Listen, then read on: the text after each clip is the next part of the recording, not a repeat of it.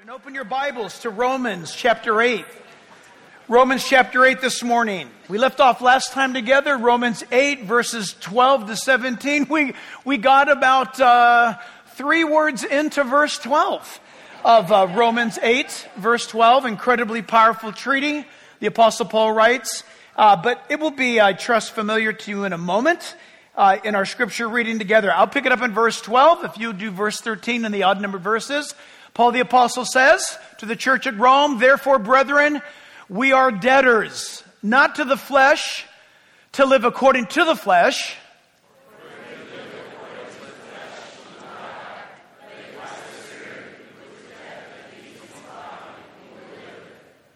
For as many as are led by the Spirit of God," that is the Holy Spirit, "these are the sons of God."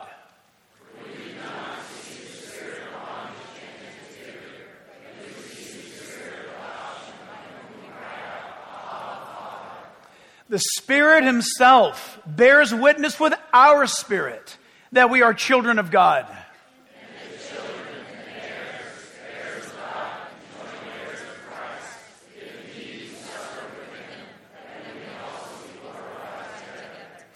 Father, we pray, Lord, right now, as we celebrate not only our nation's birthday, 247 years coming up this week, but Lord, technically, until you call us home, you've called us to be representatives of another kingdom, a different kingdom, one that is eternal. And the message is eternal. But Father, we pray that you would take the truth that the apostle is communicating, and God, that it would transform our lives, that you would take these ancient truths, eternal truths, and emboss them upon our hearts. We pray, Father God, for that to happen. We ask it in Jesus' name, and all God's people said, Amen. You may be seated, church. If you picked it up last time when we were looking at the opening throws of this study that is titled, "It's Time You Quit," Romans 8 is all about that. It's all about what God has done, which makes it time for you and I to quit trying to pull things off on our own when it comes to our standing with God. God will not tolerate, my friend, a legalistic, religious approach to a relationship. He's not in that. And so, as the apostle speaks to us, he's announcing to us that the benefits of being a child of God is not only that the Holy Spirit confirms that witness to us. We'll learn later that we are recipients of all of the wealth of God. We don't know what that means. I don't care what somebody says on some program about, prosperity and stuff. That's ridiculous. To reduce your wealth in Christ to physical prosperity in this world is a joke. But when you begin to equate and understand what Paul is communicating to the believer, that this world doesn't last forever as it is, that heaven is our home, that Christ is our Lord, that when you and I technically receive the kingdom of God, there is the vast wealth of knowing God, of having a one-to-one relationship with God. And above all things, and I love this the most, that truth absolutely transcends any form of religion that we might try to produce, and any form, thank God, of legalism that we might try to create. It's all of that. God is good, and He's given us so many precious things by which He bought you and I at the expense of His own blood. Honestly, as Christians, Book of Romans, we should be the most free believers walking around today. Please get this. Please take notes and pay attention. It's time you quit. It's time you quit trying to do this on your own. We saw, and we stopped right in the middle of it last time looking at this, verses 12 to 14. And it's this. Don't just do something, stand there. Remember that? Just stand there. See, what do you want me to do? Just stand there in the truth of God, believer. Just stand in the very truth. And that truth, that once it takes hold of your heart as a Christian, you will be a biblically defined Christian. And I want to make that clear today. You'll be a follower of Christ. And it all starts with this.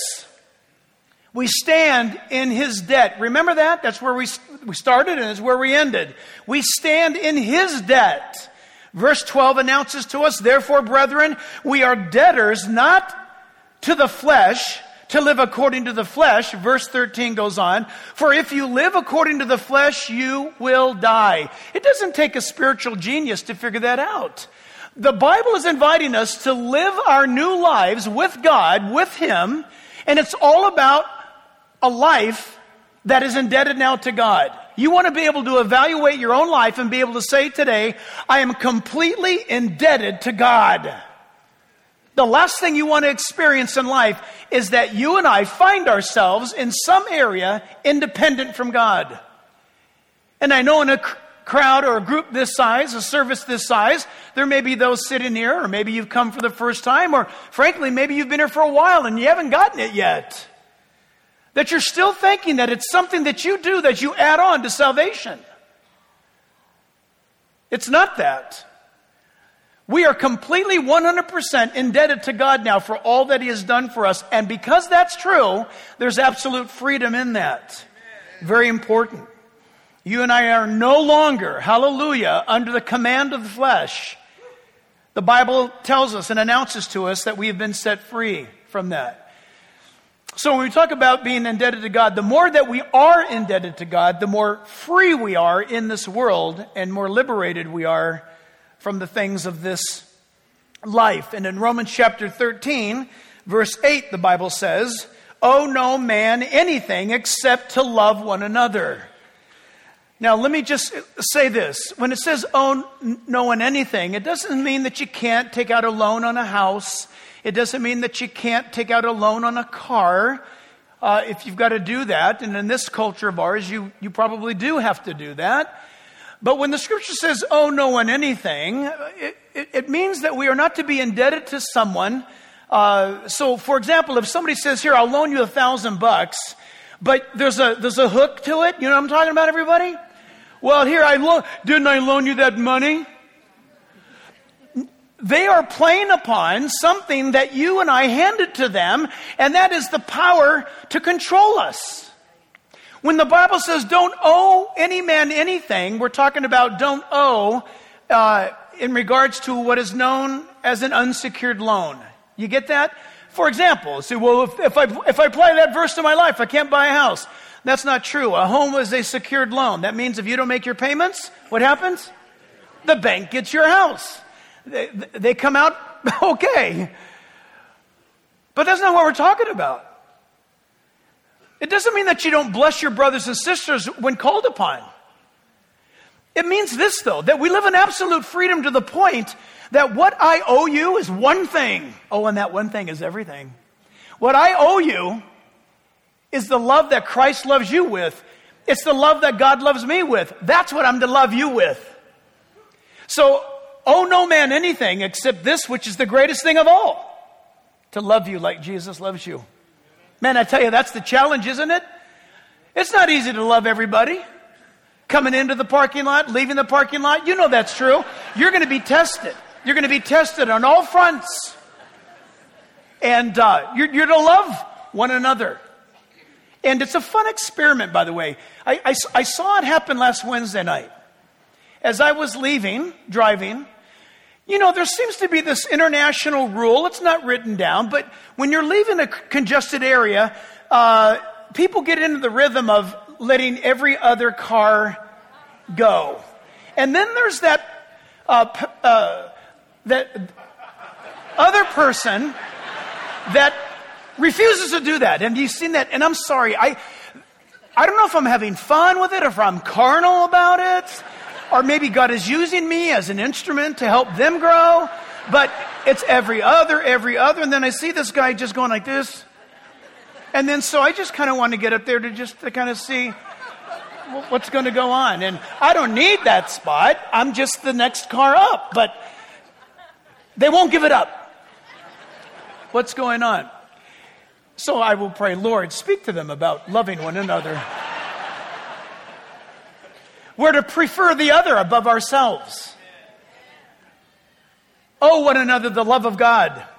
The debt that you and I are now living, and we will live out for all eternity, is owing God all of our praise and worship and thanksgiving and adoration for who He is and the grandeur of who God is. He's absolutely amazing, and He purchased heaven for you and I with His blood. He's invited you to come to heaven. He wants you to know His Son, Jesus, personally. You can't buy that. You can't barter for that. You can't make any deals. God wants you to come. The Bible tells us in Galatians chapter 4, verse 19, my little children, for whom I labor in birth again until Christ is formed in you. And that's where we ended last week, at the word formed. We're going to put that definition up there. You'll remember. Formed. Morpho is the Greek word. To shape, sculpt, form, mold, chisel. God is chiseling you and I. He's sanding us until the desired image is achieved. That's what God does in the work that He's doing. It's called sanctification. And the book of Romans is written to the Christian. Today, maybe you're not a Christian today and you're wondering, what are you talking about? Well, there's no way for you to understand what I'm talking about without God giving you understanding.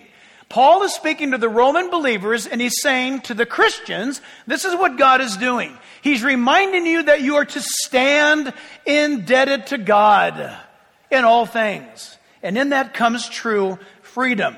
But this word formed is actually a biblical doctrine, as I mentioned a moment ago, that we experience every day as a believer, and that is sanctification. And it's going to happen in your life every day. Church family, listen. Today, there may be a bit of a reprieve from the dynamic of your life, the pressures. All of us are under. And there's things coming. And you're thinking, Wednesday's coming and I got this thing or whatever it might be. Just know this. Don't answer out loud. Are you a committed believer to the Lord Jesus Christ? I'm not asking if you're sinless. Nobody's sinless. But are you pursuing Christ? The great truth about that reality is going to be lived out. You can mark it, and that will be that there's going to be things that arise in your life that will demand or require chiseling by the master sculptor, and that's God Almighty. And He will chisel on you through the hardships of life. Sanding, shaping. What's He doing that for? He's making us like Jesus. Every day that you and I get up, there's nothing worse to see this. Listen, there's nothing worse than to see someone who's been a Christian for 50 years, but they've only grown at about maybe 1 or 2 or 3 years in spiritual development over 50 years. Are you hearing me? That is stunted spiritual growth, to say the least. Tragically, that might be too frequent. What you want to do is you want to be a believer. If you're a Christian for 10 years, you want at least 10 years experience as being a Christian growing. I like the high-speed method. I'm not a very patient person. And when it comes to Christianity, Lord, I want you to do this now in my life. So I kind of sense God speaking to me saying, are you sure? I don't want to be on the conveyor belt that goes, a mile every 10 months. I want to be on warp speed growth and development. But you got to put your mouthpiece in if you really want that to happen. How bad do you want to be like Jesus? I want to be like Jesus now. I don't want to be like me now. It doesn't go well. But when Christ begins to be formed in me, it's through hardship. And the Christian is the only one on the planet that can say, God, I don't understand. God, I'm weeping. God, I'm hurting. But I know that you've got something good in store. You're working something out. And that is Christ will be someday formed in me. There'll be things that will come out of my life that will be honoring to the Lord God Almighty. You guys, as Lisa and I were aware, as you are well known, we went we had less than an hour to go to a museum that was across the street from our hotel in Oxford, England. And I want to show you a few things. And this is the Ashmolean Museum. And let's go inside, because when you walk in and you turn left, these are not knockoffs. These are the real deal. These are from either the Grecian Empire or the Roman Empire. And it's an absolutely fantastic museum if you ever go there. But one of the key things for me is that there's tablets that have come out of Babylon with Nebuchadnezzar's stamp on it, and he's referencing Jerusalem, not Palestine, by the way. 606 BC. 606 BC.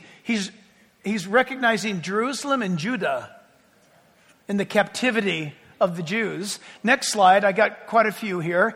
This is one of the ancient gods. You can't read the plaque, but this is one of the gods from the ancient realm. You would pray to these gods. You would seek after these gods. But what I want to point out to you is that this is a god, but who made this god? Man made this god. Next slide. Another man-made god. This is a huge relief. This is part of it, but these are various Greco-Roman gods ascending to the heavens and going through the battles that they must go through to reach their liberty or their freedom. But again, these various gods, who makes them? Man makes them. Next slide. Here's another god. I forget, trying to see who this is. It's some giant, it says there. But he's a god. He's crafted by man. He's chiseled by man. He's sanded by man. Next slide. That's Bacchus. He's the god of wine, of intoxication. He's the god of partying. And he's the big deal. And so isn't it funny? If you want to get drunk and have a wild time, but you're religious, how are you going to figure that out? You got something wrong. You got an internal based morality that God has built inside every human being. That's not acceptable. God has written that truth on your heart. It was in Adam and Eve, and it's in you today. You've been stamped by God. But if you want to do this thing, you've got to do something. You've got to figure out something to silence the voice inside of you. What do? You take out a chisel, you get a mallet and sandpaper, and you make a god that allows you to get drunk and to get everybody drunk, and you can all have sex together and do all these things. This is Bacchus. Isn't it interesting? The gods that man makes will always sanctions what man wants. To do what? To justify our religion. I made this so I can do this, so I can feel good about it all. Remarkable. Next picture. Yeah, that's just creepy. That's from Babylon. I don't like it. Next picture. This is a great display. This is a great display. Pick a god. No, that's what it was about. That's what it's about. And whatever your worship, whatever you wanted to do, pick a god. And you could either put that god around your neck, like a necklace, or you could set the god up in like a niche of rock or a podium or a pedestal. You can set the god down there, and then that god gives you the thumbs up to do whatever you want. How convenient is that? Church family, think for a moment. We don't carve things out of stone anymore. We just put them on computer screens. Or we traffic in the souls of men, as it were. Or whatever it might be. By the way, just as a footnote, that's got to be Captain Kirk's idol at the top right hand, right? A disc. Right? Anyway, I just had to throw that in. That was amazing to me. You guys, the Bible says in Ephesians chapter 2, verse 10, for we are his workmanship, created in Christ Jesus for good works. Listen, God's got this. He made you to live a life in Christ that's for good works. You say, Jack, I just thought you said religion. I'm not talking about religion. I'm talking about a true Christian life that is filled with good works. Did you see some of the good works today in the announcements? You want to bring in stuff to help the kids back to school? You want to get involved to save babies' lives? You want to protect families? Oh, yes, I do. I want to do good works, Pastor. Well, you know what? To do good works is not just limited to one area of life. It's not only that you help your neighbor with their trash cans. It's also, you got to sometimes call your state senator and say, we don't want our kids taken from us. That's good works. Don't parse it out. You can't separate it. But that verse in Ephesians 2:10 goes on to say, which God prepared beforehand that we should walk in them. Everybody, are you guys awake? Yes. Look at this. We are his poema, is the word in the Greek. God has written a poem. Insert your name. Created in Christ Jesus for good works. That's your mission. How do we do that? What do we do, God? Which, listen, God prepared beforehand that we should walk in them. Whoever you are today, if you are a believer in the Lord Jesus Christ, God has engineered your footsteps to live a life of good works that honors him because you are saved. You don't do that to get saved. You are saved. Our community should know us by our good works. Somebody said not too long ago, that church, all that church does is stand up against stuff. All they are, they're against things. And I heard that, and I told the person, I said, listen, if you know that person, go back and tell them this. The things that we're standing up against, they should be standing up against with us, side by side. Think about that. When things are dangerous, we should stand up. Isn't it funny when you walk around buildings or you're in an elevator, it says, pull this alarm in case of fire. Can you imagine if there's a fire, nobody pulls the alarm? Crazy. You want to be like that. Real joy, real happiness, the real life that Jesus gives us. John chapter 12, verse 25. Jesus said, he who loves his life will lose it. Listen up, everybody. So, Pastor, this is kind of spooky. What are you talking about? Jesus says, whoever loves his life will lose it. In other words, if you live for your own pleasure, your own self-seeking ways, at the end, you lose. Remember the sticker, he who dies with the most toys wins? Not true. And he who hates his life or sets his life back as priority in this world will keep it for eternal life. For anyone who serves me, let him follow me, and where I am, there my servant will be also. If anyone serves me, him my Father will honor. That's a pretty beautiful statement. Pretty crystal clear. I'm indebted to God now. You see this? If I name the name of Jesus, I've got to come before him and I say, Lord, I've just read in Romans chapter 8, I'm indebted to you. Live your life through me. I don't want to live my life anymore. I want to make sure that as of this moment, I'm dead and you live in me. All of my interests, all of my demands, and look, we all have them. I'm concerned, like you are, I trust, in the age in which we live in, where people, I think, have emotionally based theology more than biblically based theology. Well, listen, it manifests like this, and by the way, it's extremely heretical. It's very demonic, and part of its demonic trick is that you don't realize this, and it sounds like this. You know, I feel that the Lord would want me to be happy. That's demonic. It's not that God doesn't want you to be happy. God wants you to have joy. But see, when you break that down, say, what do you mean God wants you happy? Well, I think I'd be happier with that woman's husband. I think I would be happier if I just crushed that person at the company and had their job instead. Well, I know the Bible says this, but the Lord told me, the moment you hear that, you've got a wild one on your hands. But listen, these people walk in and out of churches, not even saved. They look to themselves for guidance. They're indebted to their own desires. They don't have to be obviously evil and sensual passions and desires or outward displays of evil. They can be internal, very immoral. But we want to be very careful. Jesus is announcing to us a remarkable transformation of debt. I just want to read this to you. It's a lengthy read. It's important to me, so I'll be mechanical about it. Regarding you and I in our lives at this moment in this age, our human body, these bodies that you and I have, they are a vehicle by which you and I do, how about this?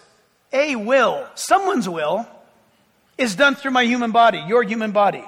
In some way, shape, or form, think about Geppetto. remember Geppetto and Pinocchio?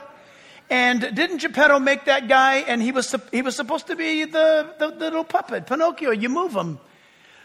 Can I submit to you, and I know this is crude, but there's something manipulating you. That's something maybe that you're aware of, and it could even be you, your will, my will, manipulating me, the decisions I make, the things that I do. I'm the one doing it. Or there's God that is moving you in life. And whichever reality is being lived out in your life is going to be known by others. It'll be seen. It becomes obvious. So you want to ask this question. It's many of you know this, I'm sure, if you've been around for a while reading books and all, where at what point does a man become the old saying goes this way, which nobody knows what this means anymore, but at what point does a man become a horse thief? Do you remember this? So horse thief. Well, at what point does a man become a carjacker? Religion says when he steals the car. Well, what's that based on? The law. But there's something greater than that. The Bible says over and over again, there's something greater than the law of God. It's the law of life. It's the law of liberty. It's the law of love that's in Christ. Watch this. There's a carjacker, or there's a bank robber, or there's a horse thief, but at what point are they the horse thief, or the carjacker, or the bank robber? The answer is before they ever do it. Now watch, everyone. The religionist in the house, the legalist watching right now, says, that's wrong. I'm to be judged only by my actions. That may be true in a court of law, but God transcends that. Friends, we're talking about being true believers here. God doesn't, listen, and I want to make this very clear. Yes, God cares about our actions. I've already made the point to you. We need to do good works. That's a given. That's a byproduct of really being a child of God. That's settled. But after that, God is not looking to your good works to define your walk. God looks on the inside and not on the outside. And when God sees what's on the inside, he sees that a man is a horse thief long before the guy ever steals the horse. In fact, he steals the horse because he is a horse thief. He's a horse thief before he ever gets to the horse. The horse probably saying, why is this guy coming over here? It's in his heart to steal it. And God says, I see your heart. I know what's in your heart. And I want to set you free from that kind of control. Isn't that wonderful? I love the fact. Listen, if you want religion, something bless you. I can't say God bless you. If you want religion, you're in the wrong place. Go to some other place. But if you want to take God up on his challenge, who says to us, I want to know you personally. Like I spoke with Moses face to face. I want to have a relationship with you like that. And God does that in the Word of God. The Bible. That's where you'll see the face of God. The Bible.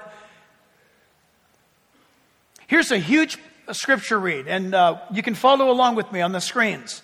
Starting at Matthew 15, verse 1. Then the scribes and Pharisees, who were from Jerusalem, came to Jesus saying, why do your disciples transgress the traditions of the elders? You ought to mark that. Traditions of the elders. You can insert this. Why do your disciples transgress the denominational rules and regulations of our denomination? For they do not wash their hands when they eat bread. Are these guys for real?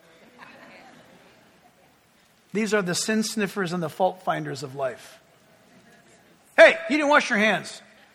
That's against our denominational rules. Watch this. He, Jesus, answered and said to them, why do you also transgress the commandment of God because of your tradition? Yeah, you got to love how he comes back at stuff like this. For God commanded, saying, honor your father and your mother. And he who curses father or mother, let him be put to death. Hypocrites, well did Isaiah prophesy about you, saying, these people draw near to me with their mouth and honor me with their lips, but their heart is far from me. And in vain they worship me, teaching as doctrines the commandments of men. When he had called the multitude to himself, he said to them, hear and understand. It is not what goes in the mouth that defiles a man, but what comes out of the mouth that defiles a man. Then his disciples came to him and said to him, do you know that the Pharisees were offended when they heard this saying? But Jesus answered and said to them, every plant which my heavenly Father has not planted will be uprooted. Let them alone. Those three words out of the mouth of Jesus are terrifying. Friends, family, listen. Do you know anyone possibly in your life that God is saying, let them alone? They know it. They know it. They've heard it. They know it. They won't receive it. This is Jesus speaking. Mild-mannered Jesus. This is Jesus, the lover of souls. There comes a point when he says, let them alone. They are blind leaders of the blind. And if the blind leads the blind, they'll both fall into the ditch. And then Peter answered and said to them, explain this parable to us. And Jesus said, are you also without understanding? Do you not yet understand that whatever enters the mouth goes out of the stomach and it is eliminated? But those things which proceed out of the mouth speak from the heart. They defile a man. For out of the heart proceed evil thoughts, murders, adulteries, fornications, thefts, false witness, blasphemies. Verse 20. These are the things which defile a man. But to eat with unwashed hands does not defile a man. These guys who were saying, oh no, how could your disciples do this? You're talking about a legalist, friends. You're talking about people who say, this is the way to heaven. We'll tell you how, and this is what you'll do. Reminding yourself that we are indebted to God and no man. I mean that humbly but directly. I'm trying to make it very, very clear. We are so indebted to God that we, so to speak, live on our knees in thanks and praise to Him. But listen, Paul the Apostle taught us that no man on earth is worthy or able to judge us as we walk with Christ. Think about that for a moment. And I don't have the right to judge anybody else for that matter. But the point is this. I'm to live after God, focused on God, and totally indebted to God. And if that really happens in our lives, I can eat a hot dog or fish taco without washing my hands. I do not have to go through the 5 steps of ceremonial cleansings, are you with me, and procedures to obtain a level of membership in my spiritual community whereby now I can be the one who gets the badge and walks around saying, I am more spiritual than you are. Those are the traditions of men. Never become indebted to the religion of man. And to that we would address the pathology of sin. Know this. And I'm going to paraphrase this for time's sake, but the pathology of sin in this day and age in which we live in, it's a very strange thing in what we see, what's going on in our world around us. And that is that in the ancient time, first century church, there were the Gnostics. Watch this. The Gnostics were a group of people who embraced heresy, and the heresy was many heresies, but one of them was this. Hey, listen, I believe in God, but here's the cool thing about it. Because I believe in God, I'm good. My body, my physical body, it's just physical. And everything physical is bad. Are you listening? This is for real. I can do anything I want with my physical body. Doesn't matter. Because it's all sin. But the inside of me says, I'm good. That's called Gnosticism. Physical is bad. Spiritual is good. I'm a spiritual creature housed in a physical body. So I can do what I want. And then on Sunday, ask forgiveness. and then start it all over again on Monday. That's a form of Gnosticism. You've divided two things. Listen, no, there are no two things divided.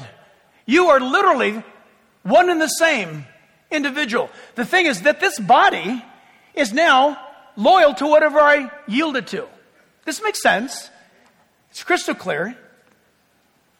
And so we want to make sure that we mark this well in our lives and understand this well in our lives. Hebrews chapter 5, verse 14 says, "But solid food belongs to those who are of full age or mature. That is, those who by reason of use have their senses exercised," here it is, "to discern both good and evil." As you and I live in this life, church family, you and I, in fact, right before I came out here, I told Matt, I said, after watching these announcements, there are so many different things that you can get involved in at this church. We've only got a moment to announce part of them, that you can point your faith in any direction if you go to this church and use it. Use your faith in whatever direction. And to not do that is to miss out on so much. But know this, God has called us to discern what is right, what is wrong, what is good, and what is evil. And this is an important thing. The second thing is this, church family, is that we are to stand in His life. When verse 13 says at the latter end, "But if by the Spirit," that is the Holy Spirit, "you put to death the deeds of the body, you will live." And the putting to death of the deeds of our body, church family, is something that you and I as a Christian deal with every day of our lives. Every day I get up and I meet me at the mirror or down the hallway or whatever it is. And what am I supposed to do with me? According to Jesus, I am to present myself to Him and have that attitude of crucifying my flesh every day. Now, I understand that kind of scripture quote doesn't cause people to come to church next week. But the truth of the matter is, if you want to live a victorious Christian life, we learn this, that when you and I have appetites that are offensive to God, whatever those things are, we simply do this. Lord God, I know that what I tend to do, either by desire or by habit, is an offense to you. It's sin. It's sin. Lord, I'm asking you to change that in my life. So hypothetically, are you living in a way right now, and you claim to know Jesus, and maybe you do, but you're allowing this idol that you've carved and polished and sanded in your life, and it's right there, and you tend to go to it, especially when the temptation rises, for whatever that might be, and you go to it. Do you understand that He's asking you, give that to me? Many Christians suffer from spiritual development because they act as though they don't have that issue, so they don't talk to God about it. Like we're fooling them. If you have a temper problem, or maybe it's possessions, bring that issue before you and God and say, God, here it is. It's right there. A woman told me before service, she says, I'm very prone to being anxious, anxiety. And I said, were you here last Wednesday night? Wow. She said, yes. And I said, remember what Barry Maguire said. No more anxiety. It's a sin. We're not to worry as believers. We're assuming the Godhead when we worry. Some people think worry is some sort of a virtue. No, seriously. It's like, well, none of you care. I'm the only one. I have to carry all of this all by myself. Have you ever heard it? Say, come on, what are you doing? You know the old joke. I can't tell a joke. I'm going to mess this one up. But there's a guy who was very, very prone to worry. He went to a psychologist. The psychologist said, listen, you got to get over this. He gave them all the steps to get over worrying, and he just couldn't make it. The guy would come in, his fingernails are almost bloody, biting, his stomach sick all the time. The guy's messed up. Visit after visit, the psychologist, man, we're just going backwards. You're not getting any better. And then one day he comes in, he's like, woohoo! He comes in, he sits down, he puts his feet up. Hey, how you doing, doctor? And he says, what's What's gotten into you? And he goes, well, I finally clicked. He said, I found a guy, a neighbor down the street. We were talking. And I told him about seeing you and that I've been worrying a lot and stuff. And he said, boy, I wish I could help you with that. And he goes, a thought entered my head. He said, if I pay you $50 a week, will you worry for me? And the guy goes, $50 a week? I'll worry for you. And the psychologist said, well, can you afford that? And he goes, no. And he goes, well, what's going to happen when you can't pay the guy? And he goes, I don't know. Let him worry about it. That's good. In a spiritual note, 1 Peter 5:7 says, cast all your care upon God because he cares for you. To stand in life. That's the life of God. And there's life in that. The Holy Spirit will not possess you and allow you to live a life that is not living. He's the life-giving Spirit. William Barclay puts it this way: there is a kind of life which leads to death, and there's the kind of death that leads to life. That's a very simple biblical truth. But the putting to death of these things of our lives, we put them behind. That is by the Holy Spirit. We don't do that. We yield to Him, and He does it. But we must recognize that. We must bring it before Him. We must bring it out and present it. Whenever a man is in control, whenever a man is the one calling the shots, man will always frame himself in the place of God. And when that happens, there's a trail of crimes that are left behind. When man controls, James puts it this way, chapter 4, verse 1, James says, where do wars and fights come from among you? Think about that. When was the last argument you had? Think about what transpired. What was going on? Most arguments are absolutely silly. They're not even the point. It's like a spark that lights a fire, and the fire is more of ego in the individuals than it is the actual issue.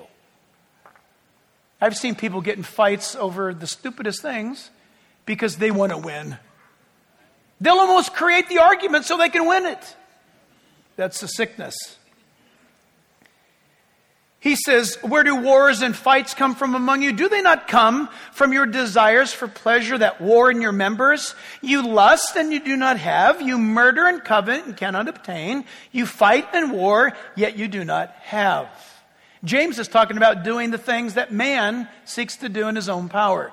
Jesus is inviting you to come and enjoy his life, which is a full surrender of just quitting and letting him live his life through you. It's very, very powerful. Amen. I want to read something to you. I wrote it. If it stinks, I wrote it. If it blesses you, then it was from God. There are fools today who seek to separate the life-giving Holy Spirit from their day-to-day thoughts and actions and yet claim to know God. As an example, it is the life-giving Holy Spirit that is the genesis of the human being. Remember, we're the image bearers of God, are we not? We've been created in the image of God. But what has man done with that priority of God? Somebody might say, but Pastor Jack, that's offensive to the fool. True, because the man or woman who sees themselves as the authority will always leave a wake of destruction and death. Mayhem always follows the absence of God. Destruction, death, and mayhem are the fingerprints that Satan leaves behind at the scene of the crime. The same fool who says, I believe in God, but, as an example, supports abortion, has been fully deceived. You think about this for a moment. This is a perfect example. I'm not making a political statement. You want to frame it as a political statement to make you feel better. I'm not going to let you do that. God, the Holy Spirit, is the God of life. The Christian should be the most lively person in the world. Always. Seriously. Don't raise your hand, but let me test you for a second. Don't raise your hand. How many of you believe in God? If you believe in God and the Bible and Christ and what the entire Scripture tells us, you should be completely thrilled. Okay? That said, when issues about parental authority, freedom, abortion, when those issues come up, you should be able to enter right into that issue with a biblical worldview. When you show up, you light up the whole issue. And this political group is arguing about this political group about this political thing. And when you look at it, it's like, okay, forget the groups. The issue is a God issue. Should parents have authority over their own children? Do you think for a moment that that's a political issue? Come on, church, wake up. Do you think that's political? No, you don't. But guess what? It's too late. It's already been taken from you. Do you hear me? If you like it or not, if you understand it or not, it's already been taken from you. They've made decisions in the halls of power to redefine parental authority. That should offend you. I tell you what, it offends God. What offends God should offend me. If I'm walking with Him, what blesses Him should bless me. If God's happy about this, I should be happy about it. I may not even understand it. But God says, this is my will. This is what my word is. And I must come to the conclusion. I don't understand how this is going to turn out. I don't see it. But God knows all. And I'm going to trust Him and wait for the end. That's the best part about getting older. Seriously, no joke. You be a Christian and you get older, it's awesome. Listen, it's not that true gets truer. True is true. But you get to experience more truth. And you see God move more. Incredible. To live His life. That's His desire for you and I. And when He says put to death, does that sound violent? It is violent. The word put to death in Greek, it's 3 words in English, put to death, but it's one. It's that to mortify, to cause death to occur. Listen, this is what the Bible says about how you should treat you and I should treat me, is to cause death to occur. That sounds kind of final. That's the point. Yes. To have put something to death or someone to death. But the thing is, me.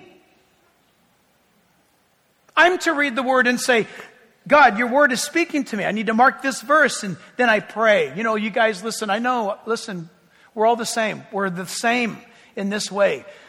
You say, I'm going to get up tomorrow morning, I'm going to pray. And then you get up and you go to pray, and you're like, it's like a block wall. Have you noticed that? It's just like, it's tough.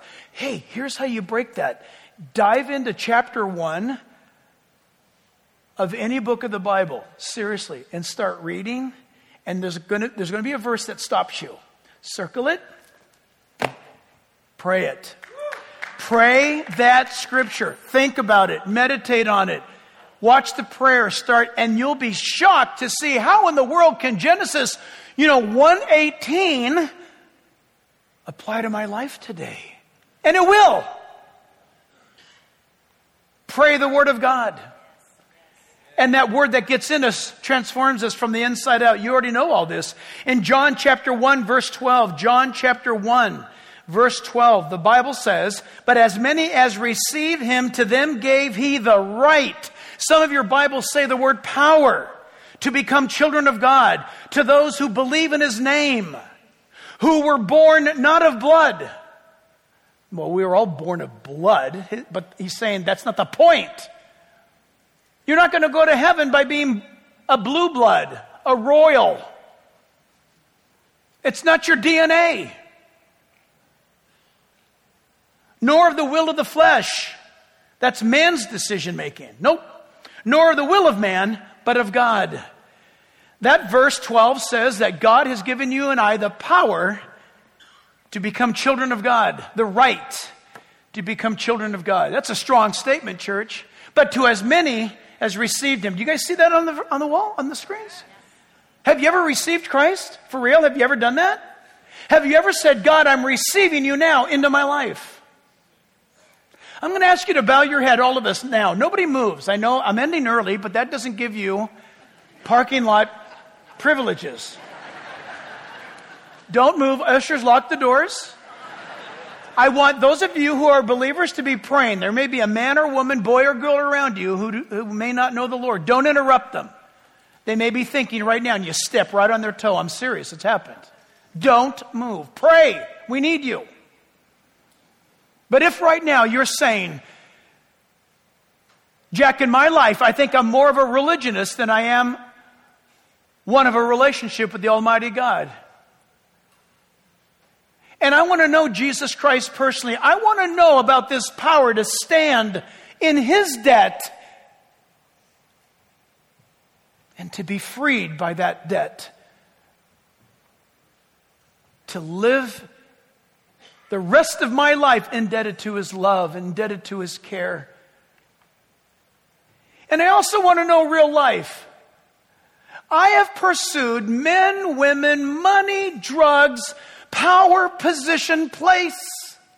I've acquired this or that, and I have no life. I keep going for the next golden ring. And now I've got bags of them, and I have nothing. But today, maybe today that's you. In some way, shape, or form, that's you today. I'm going to ask you, as we sing this song, I'm going to ask you to come forward, and I'm going to pray for you. I know that's terrifying, but it's only you and Jesus right now. If you want today to receive Christ as Lord and Savior and or rededicate your life to Him now, as we sing this song, you come and stand in front of this stage on the floor, and I will lead you in a prayer. But you come right now. You make that decision to go public with Jesus. You are going to go public with Christ. You're going to receive Christ, and you're going to let the world know it, that you're receiving Him. You make your way forward. If God is speaking to you, you come. Don't hesitate. I'm going to ask you, if you sense God speaking to you, I know that's a huge statement, but you're not exactly sure what's going on inside of you. You just know a few things. Number one, you've never had this intensity before going on inside of you. You've never had this type of unusual stress, I'll put it that way. You almost feel like there's a finger pointing on the inside of you. And there's a very, very almost crisis type of comfort, if that makes any sense. It's almost like you know there's a life raft to jump into. It's right there. It's been provided. And the ship is going down. And you know you can go into that if you so choose. Everything's been provided, but you just have to jump. And God is saying to you, will you jump into my arms? Will you be like that 2-year-old on the wall standing there when Dad says, jump? And he just jumps freely without hesitation. I'm asking you to come. In the next closing moments, this is the last call. If you're in the overflow rooms, come quickly into the main sanctuary. But this is the last call. If you sense God speaking to your heart, don't hesitate. That's Him speaking to you. Obey Him. He loves you. You may never hear His voice like this again. Respond to Him now while you have a chance. You come real quick. You come now. Okay, this is something that I trust is from God. I've never done this before in my life. I just believe I should say this. While you were singing, while you were coming forward, immediately in my mind, Jesus said to Matthew, come, follow me. Remember that? Yeah. And I'm asking this unusual, never before thing coming from my mouth.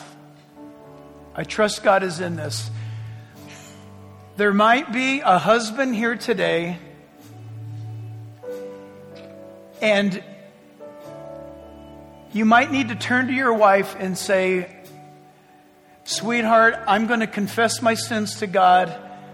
I'm going to accept Christ today, and I'm asking you to come and follow me. Don't pull her out of her seat.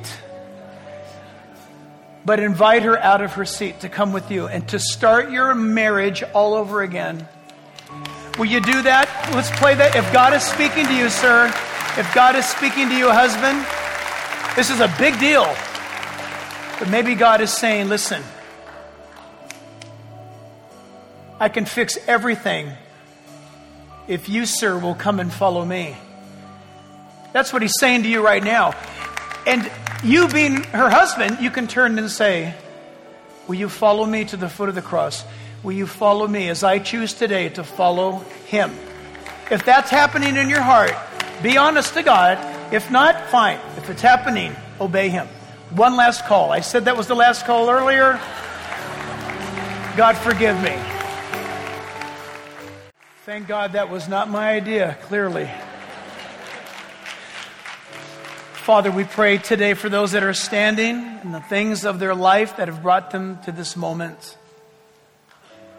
Father, we pray for those who could not even begin to articulate the pain, the hurt, the drama, the sorrow that they're going through for whatever reason. We pray for those that are here right now that have tried everything in life and it's all failed them. It's failed them. And we thank you, God, that those things did fail them to bring them to this moment in time. We ask you, Father, that you would reach those who have come and it seems as though they just live in a perpetual state of failure. They've done this before, but nothing seems to change. And they want you, but they lack the power. And we pray for those who have come here at the end. Husbands deciding to be men of God and to lead their wives and to love them as Christ loves his church. So friends up front, will you pray this out loud?